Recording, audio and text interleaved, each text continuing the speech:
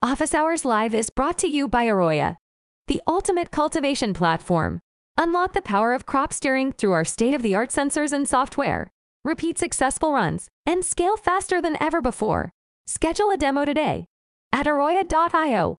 What's up, Gromies? This is Office Hours Live, episode 76.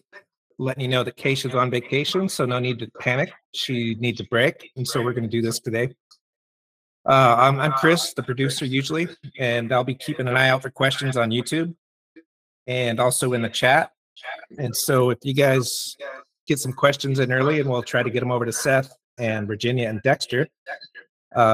Virginia and Dexter from Medusa's Eden joining us today. And we're excited to have them. We did a case study on them about 9 months ago. 9 months ago, I know we were out there over a year ago, but excited to check in with these guys again. Seth, why don't you take it away? Yeah, we're here with Virginia and Dexter today. They own and operate Medusa's Eden out of Maine, and they're our grower of the month, per se, this month. So thought we'd kind of bring them on and kind of talk about your growing experience and kind of the evolution of that over the last year and a half or so, I guess, that you guys have had Arroya. And go ahead, Dexter. Yeah, it's been quite a process. Is learning how to grow this plant. It's really it's a journey, you know.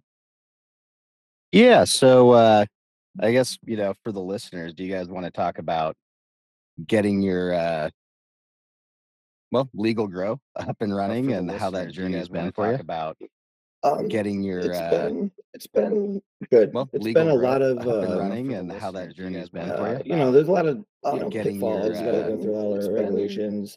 I mean, figuring out what to grow, how to grow, what type of soil. I mean, there's a lot that goes into trying to figure out even how to put the facility together. I didn't have any growing background before getting into this venture, so it's kind of learn on the fly. Gotcha. And So all the data from the sensors is super helpful, considering like I've been super new in this, so it's just, and I've like for the last 4 years of college, they're all science classes, so I'm just like very data driven. Thank God. Well, good. I mean, I know one thing you guys have definitely navigated is like, okay, it's I always call it like the Gen 1 or Gen 2 or Gen 3 build out, right? Yeah, for sure. Except yours has been accelerated compared to a lot of what we see out here on the West Coast, right? The market happened in Maine and it got competitive quick. Very quick. Yeah, it's definitely it's a hard saturated market. I think it's like anything. I think booth weeds itself out. You know what I mean? Oh, absolutely. And I know, like, just working with you guys, you've made huge strides on things like environmental control, making sure you've got the right equipment to achieve all the set points you want. And I know that's often a challenge at a certain size, right? Definitely. You guys have definitely taken it from pretty small and slowly scaling up how much weed you're pulling down, bringing the quality up, and going through some of those pitfalls. Like, I'm sure you could probably comment on how fun it was to get your environment dialed in on the first time. Yeah, I mean, when you just finally start getting like weed that looks like it's supposed to, oh man, it feels so good. It feels so good. I mean, it's we're still trying to figure things out here and there. We're always pheno hunting, so that's like a really hard situation because pretty much most of our runs are always some sort of pheno hunt, like that we're going through, or just have few plants of one type, and that's hard. Having different cultivars like that is very, very difficult to grow. And if it wasn't for having a little bit of data on each zone, we should have more. But I mean, we try to do the best we can with what we have. And it helps, it really, it's interesting. It helps you kind of weed stuff out quicker and figure out like what you need, what you don't need. Or like, I don't know, it's hard because when you're looking at something in a room, it's like they all kind of look the same. It's hard to kind of figure out like what's going to end up dried weight versus, oh, they look so big in the room. Oh, absolutely. And then repeating that, right? Like that's one thing sure. I find. Once you start going down the road of, crop registration and collecting data, you can really streamline that pheno hunt to like production strain process. You're not spending 6 runs in a full-size room trying to figure out how to grow this thing. You're going into it with a pretty good idea. And now usually it's actually, I mean, it's getting easier every time you grow that strain. But again, instead of 6 times, it might be, hey, this is the 3rd time we've ever grown this, but we just blew it up to a whole room and now it's easy. I can make all these changes I want to, or even a whole zone. Right. That's for some reason, I feel like I feel like I got to see it like 2 or 3 times to see what it's going to end up really looking like. Like the first time, it's not fully accurate, or at least in my opinion. For our, I mean, sometimes it is, but I don't know. I've just noticed that I want it to look the same all the time, so I want to make sure that it's going to. You know what I mean? So if you're going to run it, it's going to look good a couple times and then change. I don't know. Yeah, and that's something that's always kind of interesting too when you're doing pheno hunting. If you're popping a bunch of seeds, pulling males, all that fun stuff, you end up with sprouted plants, and sometimes that first round of cuts will look a little bit different structure-wise and morphology-wise compared to that seed you just sprouted. And is that something you guys run into quite a bit? You go like, hey, we made these 12 selections, but after cloning, we're seeing like, half of them that we actually like. Yeah, we actually we haven't been doing any like regular seeds. We just kind of do feminized right now, so Okay. we're not having to just like select males per se. But I mean, selecting what we do like, yeah, I think that it helps. Yeah, just streamlining. You at least have some meaningful data, right? Like that's one huge thing when you're bringing genetics in. It's always like, okay, so and so said it was going to grow this way, right? But you have no insight into how they actually grow. Yeah, and I feel like that. I feel like a lot of the new genetics are coming up out of LEDs, and it's just not what we are flowering under yet. So I don't know. Oh yeah, I mean, everything has to do with it, Oh yeah. That whole thing, like, yeah, this one's a heavy feeder, or this one stretches a long time, stretches shorter. It's like, well, what were you doing with it?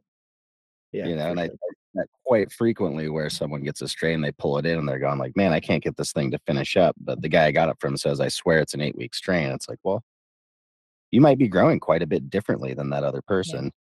And if you don't have any kind of numbers to put on it, the most you can do is say, hey, like, what do what kind of set points are you running on your environment?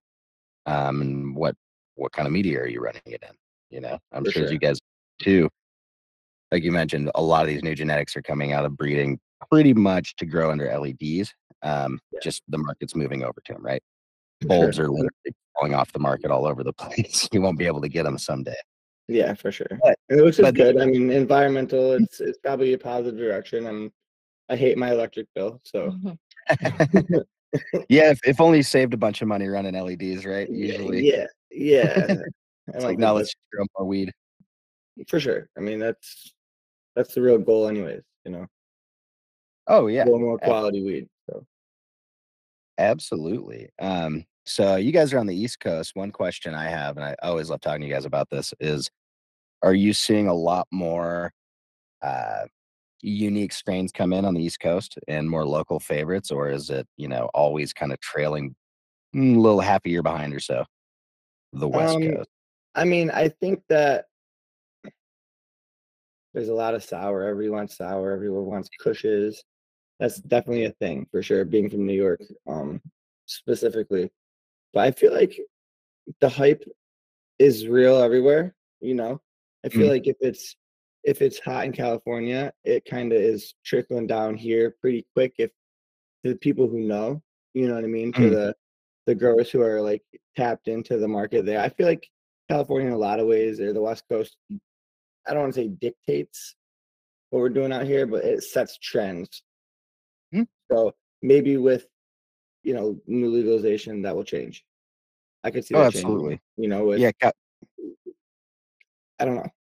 Well, California is a genetic powerhouse. I mean, they've had a lot of these genetics for a long time. It's been easier to keep them there than pretty much anywhere else in the US for a long time. So they definitely have the leg up. I was just asking because I'm getting more excited. I'm getting excited to see more breeders coming out of like Michigan. And I know New York's coming up in the game. You got Maine. I can't wait to see some more of that local stuff. I know out here on the West Coast, it's kind of wild. There's so much hype around, like right now, runts is just the crazy most popular. Anything crossed with runts, right? Yeah, I mean, I think I agree. Yes, for sure. I think there's a lot of good breeders everywhere. Skunkfoot Mm. Farms, he's out of Maine. There's a lot of really good quality genetics who breed for their location. You know what I mean? And for resin production too. So I feel like Mhm. depending on what you're growing for, you know what I mean? Some people want to grow for hash production. So Oh, absolutely. yeah, Yeah, that's one thing I think that's kind of neat about just the East Coast, especially New York coming online with such a huge population. It's not that cannabis culture hasn't existed there before.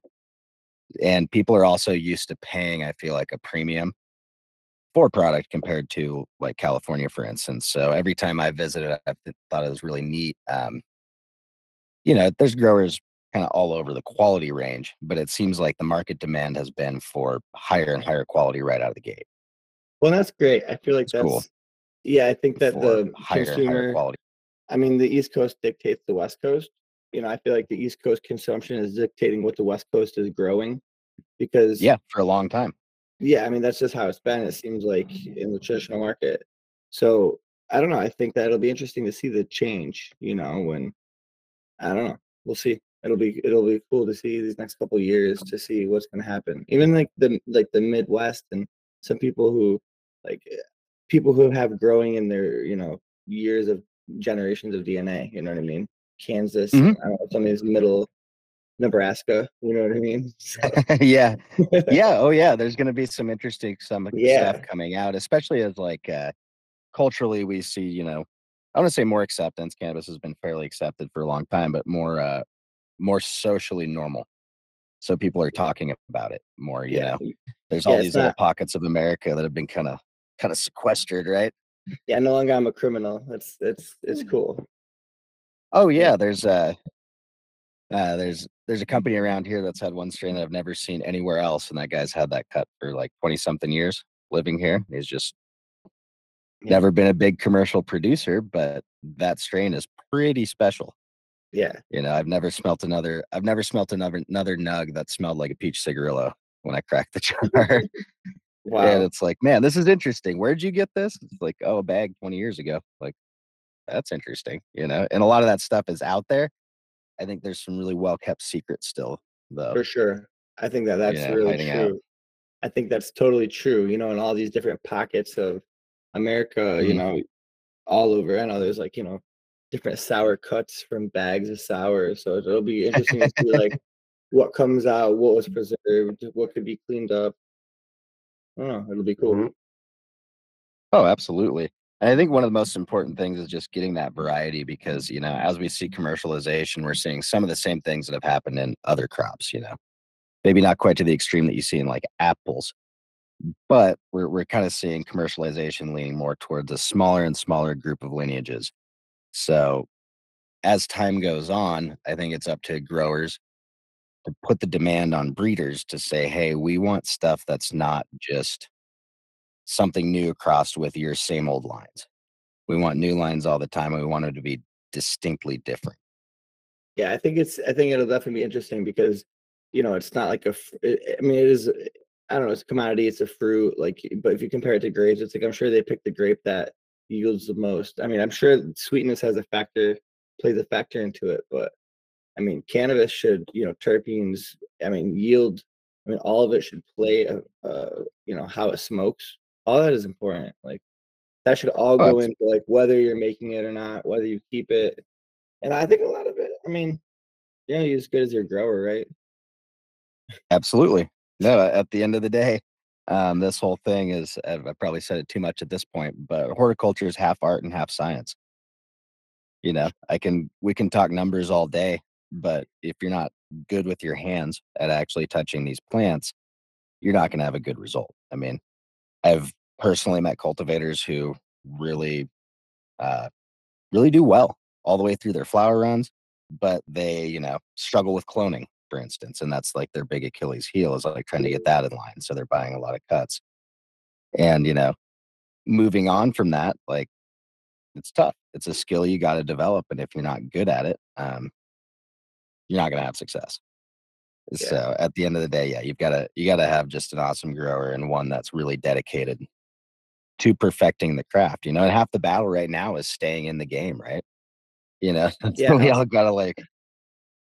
I'm always looking in my mom room, my mom room / my bedroom / my clone room, and I always hear you in the back of my head saying, "You're gonna need a mom room," like a dedicated mom room, and it's like, you're so right. You know what I mean? And we'll get there one day, but it's true. If you can't, you're only as good as your parameters too, and what you got to work with. So, Oh, it's all absolutely. important. Yeah, and then you start to, once you've got data, really start to break down like what are the limitations of my facility. I know working with you guys, you're a mom and pop operation. It's a small Yeah, business. You don't you're have, looking at it. yeah, exactly. You guys don't have a huge cash pile to go like, oh man, we need this. Let's just get it. So Yeah. inevitably you end up making some tough choices.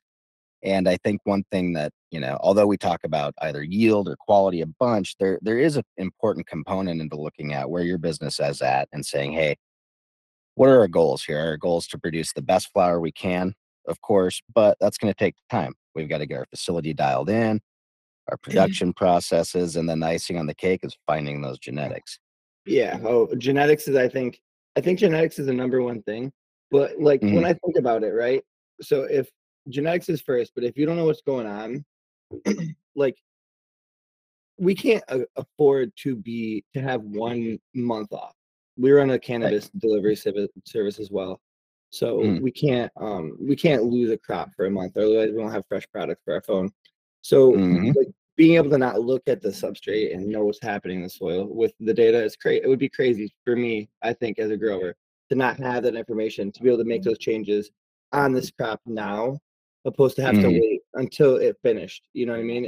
It helps you learn on the job, I feel like, a lot better. Oh, absolutely. And I mean, that's what I try to get people to a place to is like, hey, everyone wants to make it in this business. Most people do have the same goal, which is to grow something that they can be really proud of and push on the market, right?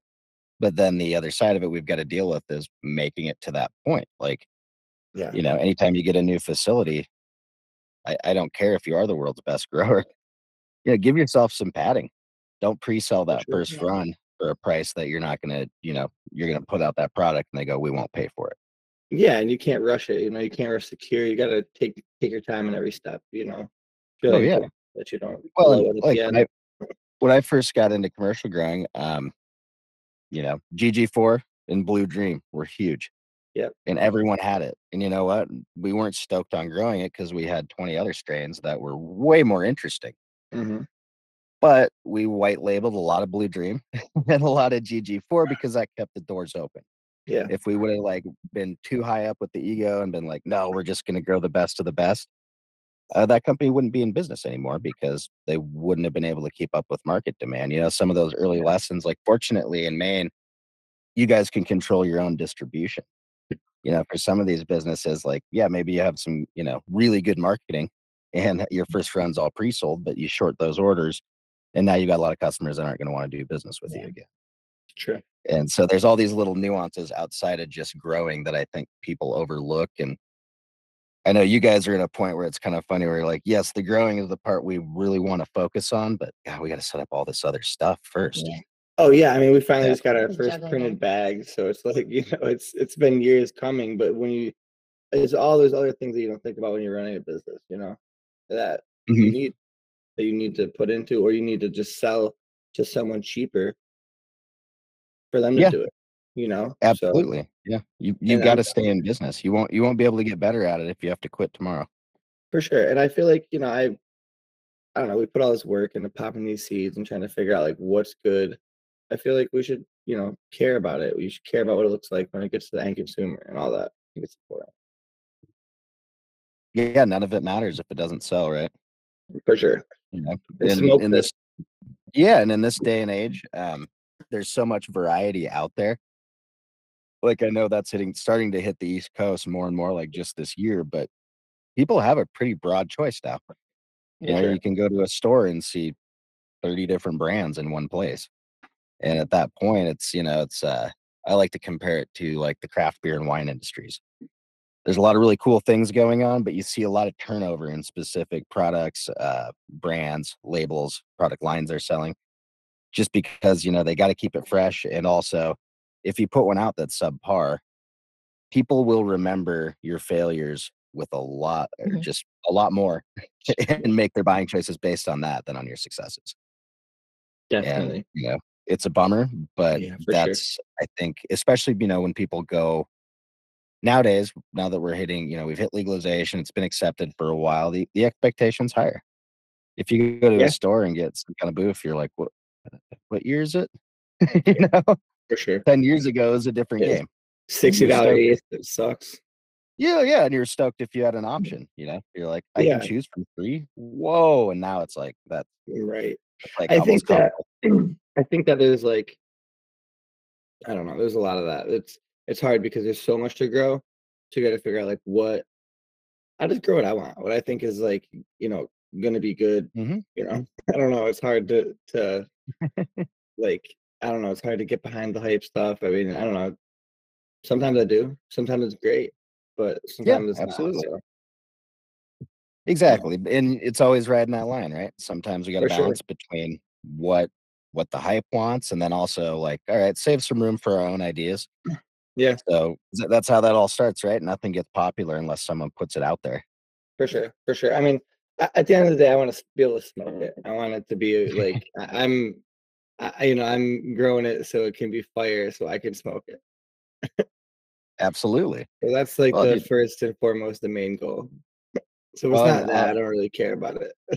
I'll go ahead and say that a lot of the people that aren't continuing to stay in the business are people that don't care as much about their end quality product. Passion is where it's at in this industry. For sure. Even if you've got a great business plan, if you don't cultivate passion in your organization and pride in what you do, it's going to reflect in your end product. And unlike other manufactured goods, or even, we'll just compare it back to the beer and wine industry. Aging wine can take quite a while, but making wine doesn't take that long. Does not. I Yeah. mean, as long as you have good grapes to start with, the wine making process Done. is Yeah. Quick. much shorter. Definitely. Yeah, we unless you're making, some sort of extract, we don't have that post production to work with the Yeah. products, so that everything leading up to that dried product is extremely important. You can't do very much to save it. I mean, whereas with some other manufactured goods, where the key points on nailing certain things, like in beer making, all these heat processes and stuff going on. If you miss the slightest thing, you can throw flavor off. Yeah. But that's a couple-hour process for the brewing, and then just staying clean and running a decent facility for fermentation. Here, yeah, we've got 3 months where not any hiccup, but a whole host of different small problems, right, can completely Hmm. ruin that Oh my crop. God. And it's not even only like what's going on inside your room, what's going on outside. We grow in a we grow in like an old barn, so it's not really Yep. well insulated or built. I mean, my nephew, ended up, making some of it, for God's sake. So it could be better built, for lack of a better word. And Hey. when it's outside, like you feel it when it's cold. Where in Maine, when it's cold, Mhm. it's extra energy consumption is put on the building, and it's hard. It's got one wall that faces like the backside, so it's just like that one that has to be insulated again because all the time it just gets colder. And so if there's too much of a humidity swing in an area, it just creates issues and pockets of inconsistencies. No good. But you don't realize that. It's Yep. I don't know. It's interesting. I think we're a really good size because we don't have a huge facility. I mean, it's not Mhm. small, but it's not huge, so we can manage it ourselves, which is nice. Yep. I don't know. I think it lets us able to focus on quality more, and grow what we want, opposed to grow what's gonna just you know pay the bills. GG4. Absolutely. We used to grow GG4 all the time. It's just like, I don't know. Hey, It was I still great. love DG4. It was beautiful. I mean, everyone loved it and it sold, but it got boring. You can only smoke it for so Yep. long. I don't Yep. know. And then I think that's another important thing that people overlook is, like, hey, when you're scaling a business, cannabis is definitely not unique. There's No, a I micro mean, level you can operate on, and then your next jump is, unfortunately, like, if you guys want to expand, you need to up your canopy space, like buy enough to justify the labor you got to bring in, right? yeah, And that yeah. can be Well, so hard to balance. I think like what we're doing is building the brand opposed to just growing weed. You know what I mean? And white labeling it from New York. So eventually, we'd hopefully like to get in the New York market. I know that they're trying to figure out everything down. Mhm.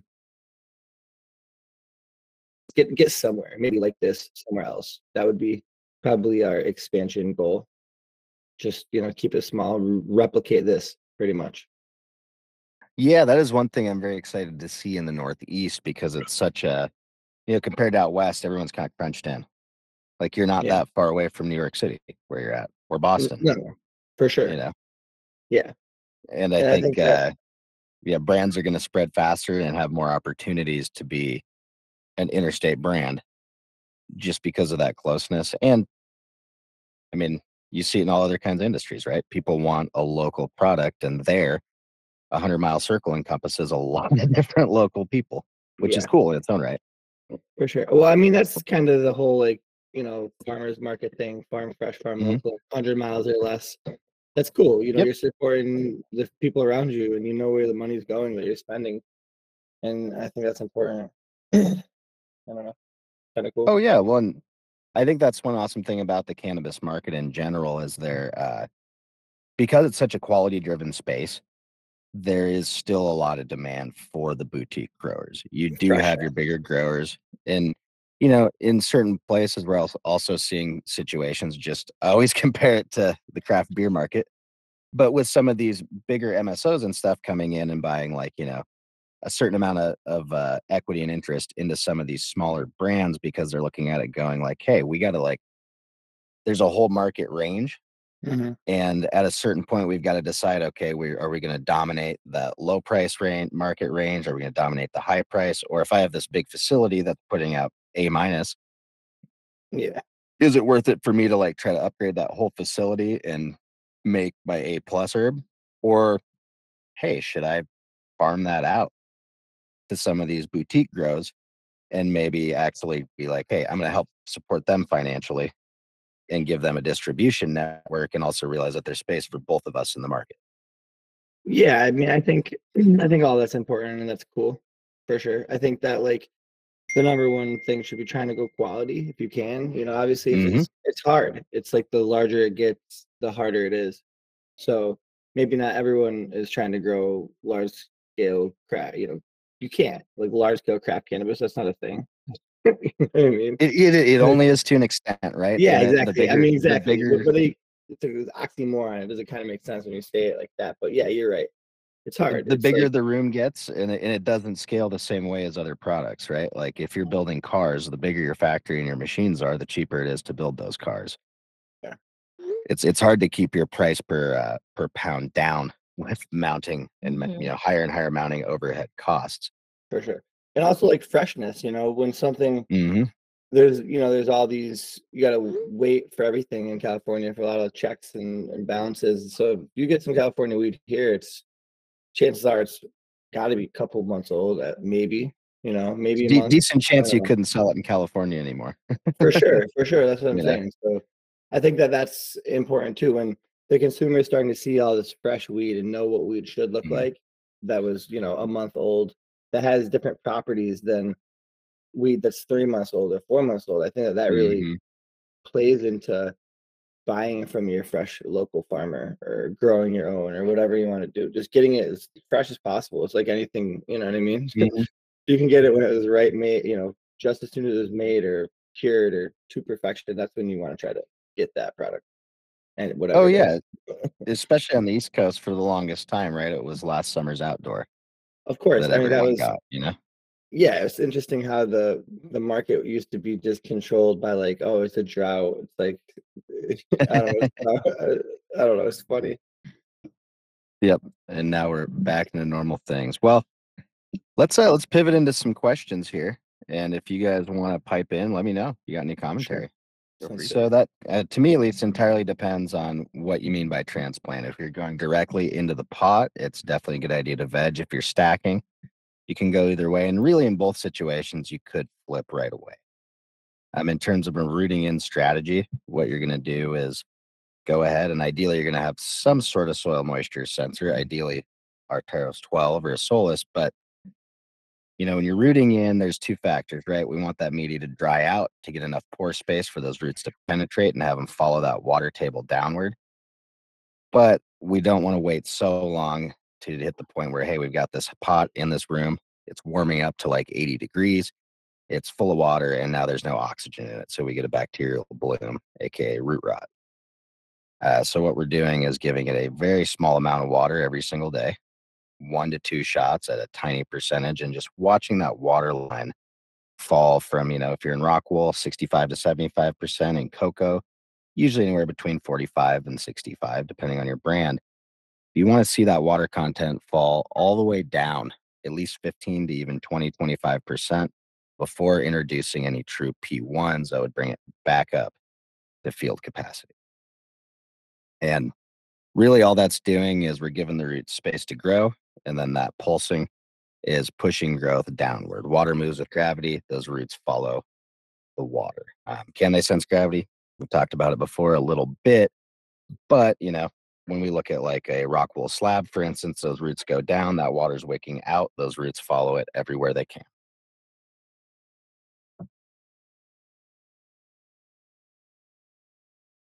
I mean, That is definitely what we do because Seth is our consultant. nailed it. Yeah, but we do 0.3 gallons into 1 gallon, and then we do the 1% shot when it's flipped into flour, and then when it reaches the 10 to 15% in difference in the water content, then we start vegetative bulking, vegetative cues. Yeah. Getting it dry back, making sure you're established instead of overwatering it. And I think that's the key, I mean, we're always looking at these graphs, and I think there's a tendency to kind of over pontificate on the data sometimes. You get so obsessed with making what's on the screen look correct. Mhm. And, part of this whole thing too is like if you kind of follow that strategy I just told you, you'll watch your plant root in and get a good idea. And it's not going to be a mystery anymore why Yeah. you have some plants in the room that you're just like, man, these things won't root in, but I'm dumping water on them every day. Like, okay, you're drowning those. Still use your own visual analysis to, document and register plant health. Yeah, when you're limited like that, and I guess what you're saying is you have no ability to go to 3P1 shots ever. And that makes, I can't think of why exactly you'd be limited in P1 for generative, but in vegetative, if you're running out of total irrigations in the day, that is a good way to preserve EC, because you do want to build EC, and it's not the most efficient. I'm definitely going to say that. But when you're pushing that 4.5, you're going back to kind of the old wash it to exactly what you want that root zone EC to be. If you're pushing out that extra runoff, hey, that's a side result. And if you're pushing 4.5 EC, obviously as your plant's smaller, you're going to keep washing it back to 4.5. And then as you hit a point where you can get it right up to field capacity with your P1s and then maybe put on a P2, now you can bring that back to your 3.0 and start modulating. So I guess that's a decent strategy. Let me review the question again. What are you saying for P2? But really, I mean, we're talking about kind of a Band-Aid situation. One thing I would look at, and I always recommend to people, if you are in a situation where you have automated drip irrigation, you've got 24 volt solenoid valves, you've got the basic hardware, but your controller is a little bit lackluster. I can say in the past, I've spent way more money going to the hardware store and buying something that was meant to run like golf course sprinklers than if I just would have invested $150 into open sprinkler and thrown that in place. So what you're doing, that 4.5 is great. That's going to keep washing you up or down to a 4.5. And then your P3s or your P2s at that 3.0 are going to have not a whole lot of effect, so long as you're not continuing to push that runoff. But if I were you, I would definitely, and we can talk about this in the future, Daniel, look at figuring out a better control system that's really going to allow you to have the control you want and not have to back into these corners.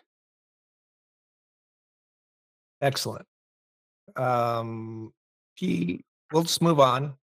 Looks like PHX Mars. I'm feeding at a, let's see, pH, as I'm dialing in feed strength by a runoff pH. Should I keep increasing feed strength until my runoff pH is closer matching my input nutrient pH? So when we're talking about runoff pH, what we're looking at is how much fertilizer the plant's actually pulling out of that solution, right? So continuing to increase your feed EC is actually changing a variable and making it more difficult for you to stabilize that pH in your root zone. What you want to do is if you're underfeeding, you're going to want to bring that up. So if you were feeding at a 2.2, let's go up to a 3.0. If you're at a 3.0, maybe go up to a 3.5 to help reset that ionic balance. But when we're talking about pH, typically we want to see a slight drop between our input pH and our output pH, at least input pH and runoff pH, because that tells us that the plant's actually pulling nutrients out of solution. And we, typically are going to see a little bit of a range that's perfectly acceptable in those runoff pHs. We've talked about it before, running down below a 5.2 or even a 5.0. That's when I'm going to start looking for signs of overall plant deficiency, even if I'm above, let's say, a 4.0 EC. Now, there's a bunch of problems that can look like that, and deficiency is deficiency when we're talking pH. You're going to get out of pH range, starve your plant. On the flip side, if my pH looks okay and my EC is really low, I might just be starving my plant. If I'm running, 850 to 1,000 ppfd with a 2.0 to a 3.0 EC inside the root zone, there's a decent chance that plant's just going to take up more than I could even put on. So that's kind of where we want to go with that. I'm in cocoa with 6.0 pH, getting 5.3 runoff, and increased feeding inputs. So 5.3 is not too concerning. I would continue feeding the 6 pH, getting 5.3 runoff. If you increase, it depends on what your feed inputs are. So if your feed input is, let's say, a 2.5 right now, I would probably up it to a 3.0 or a 3.5, but that depends on what your EC in the root zone is doing. So if your root zone EC is low, then we're going to pick that up. If your root zone EC is high, we're still going to pick it up a little bit, but basically pushing more of that feed through is going to, at a slow rate, is going to do more to reset that ionic balance than messing with your pH too much. So I'd keep feeding it to 6. Again, like I said, probably raise it too much, but I wouldn't raise that feed EC very much at all. Really, we just want to push it out. And then next time, usually what that means is if that pH got too low, probably didn't stack enough salt up in the media to not get that pH swing as the plant is pulling it out. So next run, goals are, all right, we're flipping with a higher EC in the root zone. That way we're not getting behind on building that EC, which generally, if you can't build EC, you're also driving down pH as the plant's pulling those negative ions out. Awesome. Another question from Instagram. The chemical grower wants to know, how easy is it to stack the EC in pure cocoa with bottom feeders, say with drippers? Bottom feeding like flood and drain style? Or are we dripping on top? Because if you're going like a full flood and drain, you can flood all the way up to the edge of that pot. In general, it's going to be your EC is going to be really easy to control. It's going to be about whatever your feed is, because you're going to wash and rinse that all the time, and then you'll have some buildup. Typically, if you really want to control that EC in the root zone, though, I would try to get away from bottom feeding, because basically we want that soil to be washed all the time. We're trying to reset that pH and reset that nutrient balance constantly. So in a bottom feeding situation, basically we've got wicking action bringing moisture upward into the media, and we've got roots that can go down, into the bottom or even out the bottom of the media into a water space. But we're not effectively washing that root zone, and that's why you don't see bottom feeding too much. Can it work? Definitely. But is it leaving control on the table in terms of what you can actually do to affect that root zone EC? Absolutely. And that's kind of why we've seen, look at hydroponic growing over the last 30 years, you've got like nutrient film trays, we got ebb and flow, we've got deep water culture, and in the end, the one that gives us the most control over the plant and allows us to have the most effect on plant morphology is going to a soilless media, because it turns out plants have evolved for millions and millions and millions, hundreds of millions of years, in fact, to grow in a soil-like media. They're very evolved to pull nutrients up out of soil. The role of soil physics in plant physiology is actually pretty important when we look at root formation. We get a different type of root formation in deep water culture or even nutrient film. So at the end of the day, the best way that we can grow the plant and affect change is actually to have a top feed system that saturates the moisture and takes advantage of gravity to homogenize that mixture and then allow runoff to occur that's actually rinsing the soil out. So, Dexter, Virginia, do you have anything to add to that as far as controlling EC and how you irrigate? I mean, there's some times that I've had issues, or I missed a feed, or my barrel has gone empty, and I'd have to like pull back a shot to like even it back out. It's just like a balancing game. Yeah. One thing I've got to say about Dexter and Virginia is they entered this space without a lot of preconceived notions.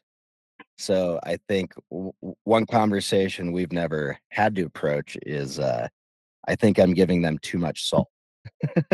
Yeah, it's true. And Yes. you guys can attest, it's pretty amazing once you start watching that day to day when you do have like, your res runs out and you're like, oh, didn't plan for that. We're missing a couple shots.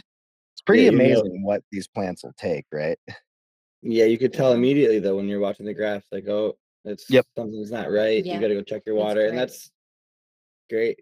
I mean, yeah, and then you guys never have to type see of the bad control. results. You guys never have to see the bad results pretty quickly. Yeah. You're like, oh, we can handle that. Yeah, because that type of stuff you catch, and all that's so important. All that's so important. It can take out the fun of growing, and it makes your life. Someone that's new to the game, you got to really have those types of fail safes in place to help you. It's hard, And I always make a joke that we like live in a circus, so stuff is happening all the time. So that just like honestly makes my life in the grow so much easier, because I could just see something's wrong and I go in and I can see immediately. Let's move on. Pro Drybacks asks on Instagram, what causes a strain that normally turns all purple, like LCG, stay all green? There's a few factors to look at there, and this is again where looking at time series data is going to be your friend, especially with respect to the environment. One big factor in purple that we always talk about is temperature. A lot of strains need a pretty big temperature differential to turn purple. So we're talking about LCG, for instance. I personally have seen one grower who has several rooms, some are LED, some are HPS. The thing they bang their head against is saying like, oh, why is it purple every time we grow under HPS, but not necessarily LED? And a big part of that is like, hey, we're hitting our 10-degree diff, right? We're getting 78 in the day, 68 at night, 75, 65, but we're seeing the diff in the HPS, but not the LED. One straight up reason is that HPS is projecting more radiant energy onto the plant, which is heating up that leaf surface. So if the ambient room temperature is 75, but we've got an HPS versus an LED, that 10-degree ambient temperature differential that we see from the day to the night might actually be more like 15 or 16 degrees on a lot of parts of the plant, just because that light turned off. So that's one thing to look at, is like that overnight temperature differential. And if you don't have your humidity under control, you're going to lose your crop trying to run it too cold and get that purple. You're going to rot it out. So that's one thing to look at. Going back farther and farther, being able to go back and look at your run and see, did you have any times where you accidentally watered too frequently and too hard and continue to push vegetative growth that didn't allow that plant to mature inside the time window that you wanted? Because when we look at this plant's life cycle, right, if we want to reach maturity, we have to hit every mark that leads up to it. So the plant needs X amount of water, X amount of salt, X amount of CO2, X amount of light, and X amount of heat. So if not all those things are balanced, we're not going to get the exact same expression. Now, another thing to look at too, so heat, a big one. Then, like I said, overwatering, but also looking back and saying, hey, did we run not enough temperature differential? Another thing that can affect it is basically nitrate availability. Am I over fertilizing this thing to the point where I'm encouraging it to grow? And by over fertilizing, I don't necessarily mean running a high EC, but for this particular strain, have I been running potentially too low of an EC? Is it too comfortable in the sweet spot? But basically, if it's not purpling, we're either not guiding it towards through senescence or, dying back of the plant, ending its life cycle. We're doing something to extend that, or we're not hitting one of those marks. So the biggest thing I'd encourage you to do is go back and get as much documentation as you can and start reviewing these runs at the end and look for those outlying data sets. Look for anomalies that are outside of your normal ranges. And then from there, we can go, okay, here's something that's outside. How does this typically affect the plant? If we're talking about water content, like, hey, you did not get enough water availability to your plants for 30 days during your flower cycle, like we're probably going to expect to see some yield loss between lack of water and probably EC problems being all over the place. And we look at, EC, for instance, on that same plant, we could have a plant that's looking for more or less, and their expression is going to change whether we got more or less. So those are all factors to look at, and even your light intensity in the last 2 weeks of flower can start to affect that. Certain plant processes rely on a certain amount of light energy input to move those pathways along. Like if we're talking about maturity, a good thing to check is, did your purple LCG test lower in THCA and higher in THC than your green version? Because if your green version tested really high in THCA but low in THC compared to your other purple version, basically that means you probably should have just let it keep going longer. The reality is something you did along the way, either that or you cut it down earlier, but something along the way extended that determinate life cycle of this plant. It didn't get all the inputs it needed to finish at that point, and it needed more time to gather and basically not ingest, but uptake and fix more of those inputs. So those are a few things to start looking at. And, one thing I like to point out to people, if you, when we're talking about these plants, 63 or 58 days, 57, 56 in flower, even a plant, if we're going a 2-week veg, a 2-month flower cycle, that's not that many days that plant is actually alive.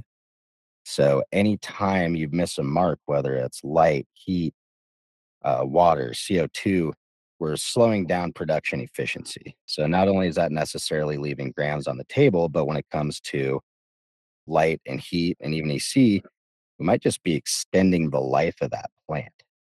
So those are a few things to look at. In certain strains, time is a factor. I've certainly grown strains that no matter what I do, if I try to harvest them in 8 weeks, I can get them to look more finished, but the quality and the test results will speak for themselves compared to letting that same strain grow 10 weeks. I'm sure Dexter and Virginia have seen that a bunch with their pheno hunts and testing a strain through a few runs. Like sometimes you just have to be patient. And then if you're in a bigger facility, I mean, this is where you guys have freedom, right? That's what's awesome about being boutique, is you can make those business calls yourselves and say, maybe we want to take a chance and do a 10-week run, and we'll try to put our 10-week strains in there, and cool, we'll do a couple time a year release when we do that. If you were in a much bigger situation, like, hey, we can't run more than 8 weeks, that doesn't work with our business plan. Like, okay, how important is it that we put this strain out? I mean, I'm sure even in your pheno hunts, you've run into some weirdos where it's like, oh, this thing is amazing, but it is not going to be profitable. No. Mhm.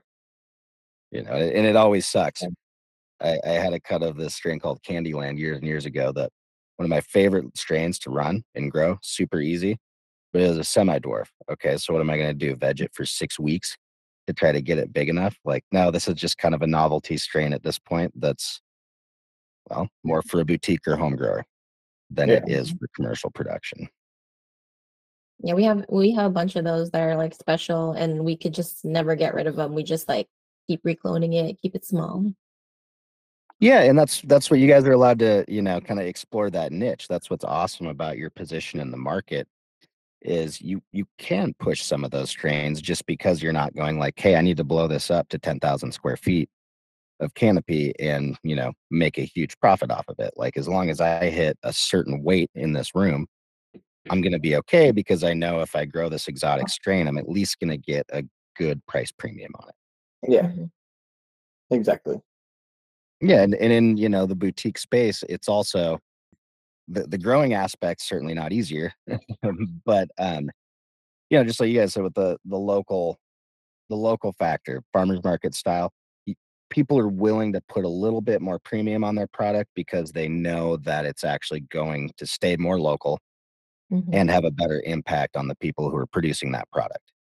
When I buy Coors versus going to the brewery here in town, I know that $5 that I give the brewery isn't going to get low, more of it's going to make it back to the producer and not get lost in the supply chain, packaging, etc. All right. So we've got about 10 minutes left on the show, and YouTube's super lively. Promise we'll get to all these questions eventually, not today, but we'll probably do a special show just to cover these questions since there are so many. Golden Child wants to know, I'm growing in 1-gallon pots with Bio 365 soilless mix, and he's trying to hit a 3 to 5% dryback in between P2s.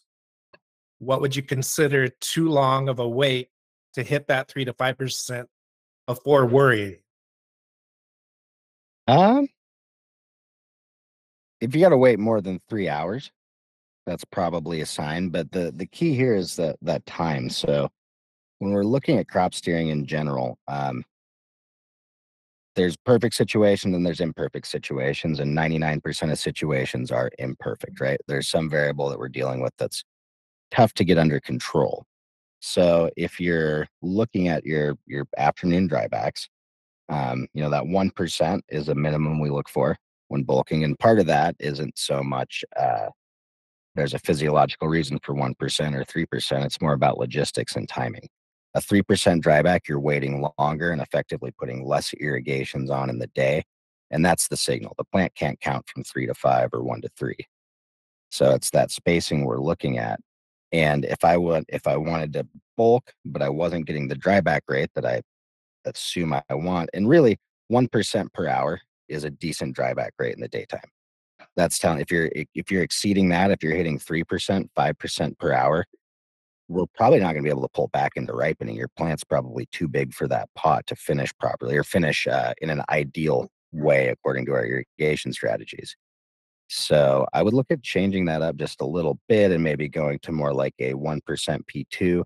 And then also keep in mind, when we're switching from generative over into bulking, general rule of thumb is double your irrigations, cut the volume and the time in half, the time between irrigations in half. And then with those P2s, we're waiting on that dryback, but by optimizing the number of shots we can get in that P1, we're getting those shots in, we're bulking that up.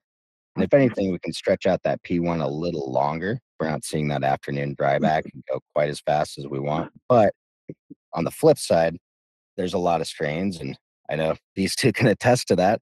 Some of them you aren't going to get very many P2s on, and that's totally okay. You might get 1 or 2 sometimes, but when you're doing that, you're pushing more towards quality and less towards, over bulking it. Because like you guys, hunting, it's all over the place, right? Some strains are just sucking it up, others aren't, and you got to go, much okay. like our P2s are like 1% is like about 40 minutes. Yep.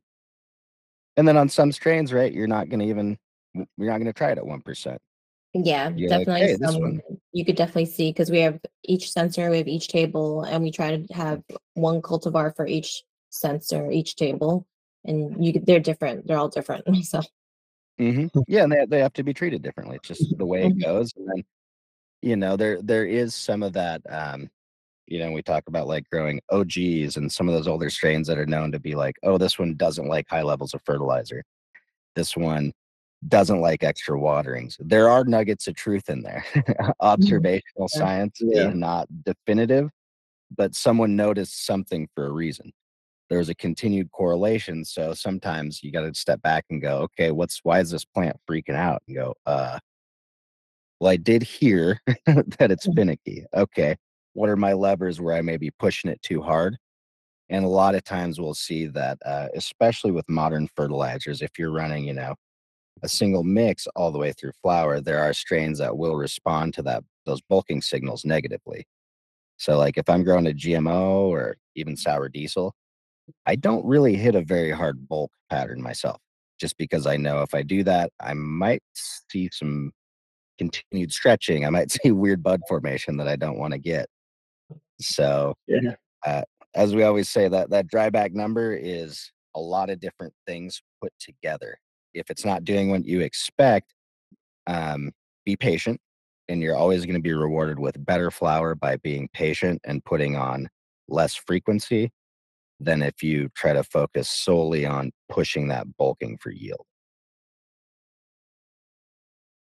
Awesome. All right, I wanted to get to this question from South Africa. Jason, what do you think of using calcium sulfate as a pH buffer in cocoa? As a pH buffer, I guess my question would be, are you watering that in, or are you somehow mixing straight powdered calcium sulfate into your media? I know when we talked about pH buffers in cocoa back in the day, we'd be talking about calcium carbonate, azomite, some of your more traditional soil amendments, for lack of a better word, that people would use in their garden to buffer pH in more of a living soil system. As far as using calcium sulfate, the only problem when you're using any calcium ion complex is you've got to look at what is that attached to. So in terms of calcium sulfate, maybe not the best, because that's going to throw off our sulfur ratios in the rest of the mix, and also possibly do some other weird things that I might have to break out some molecules and look at and draw around. That's why when we're looking at, some of our different things to pH actual systems, if we're using like sulfuric acid, for instance, that's not bad. But what I got to look at is how much am I putting in? At the end of the day, is that throwing it off? Like here where I live personally, if, the water comes out of the ground at 7.2, sometimes 7.5. If I'm not feeding a lot, if I'm feeding at a really low EC, like if I mix up a 1.5 EC, I'm dumping enough either sulfuric or phosphoric acid in there to actually throw off my NPK ratios. On the flip side, same water, most nutrient companies that I'll try out and mix up. If my water's coming out at 7.72, I mix it up at an appropriate 3.0 or 3.5, and that water is coming out at like 6.1, 6.2. Okay, at that point, I'm adding very, very little acid to fix that pH range. So that's kind of where you need to balance it. Like, what am I adding? And then, what else is that complex coming with? Because, another good example, I guess, is calcium, calcium nitrate.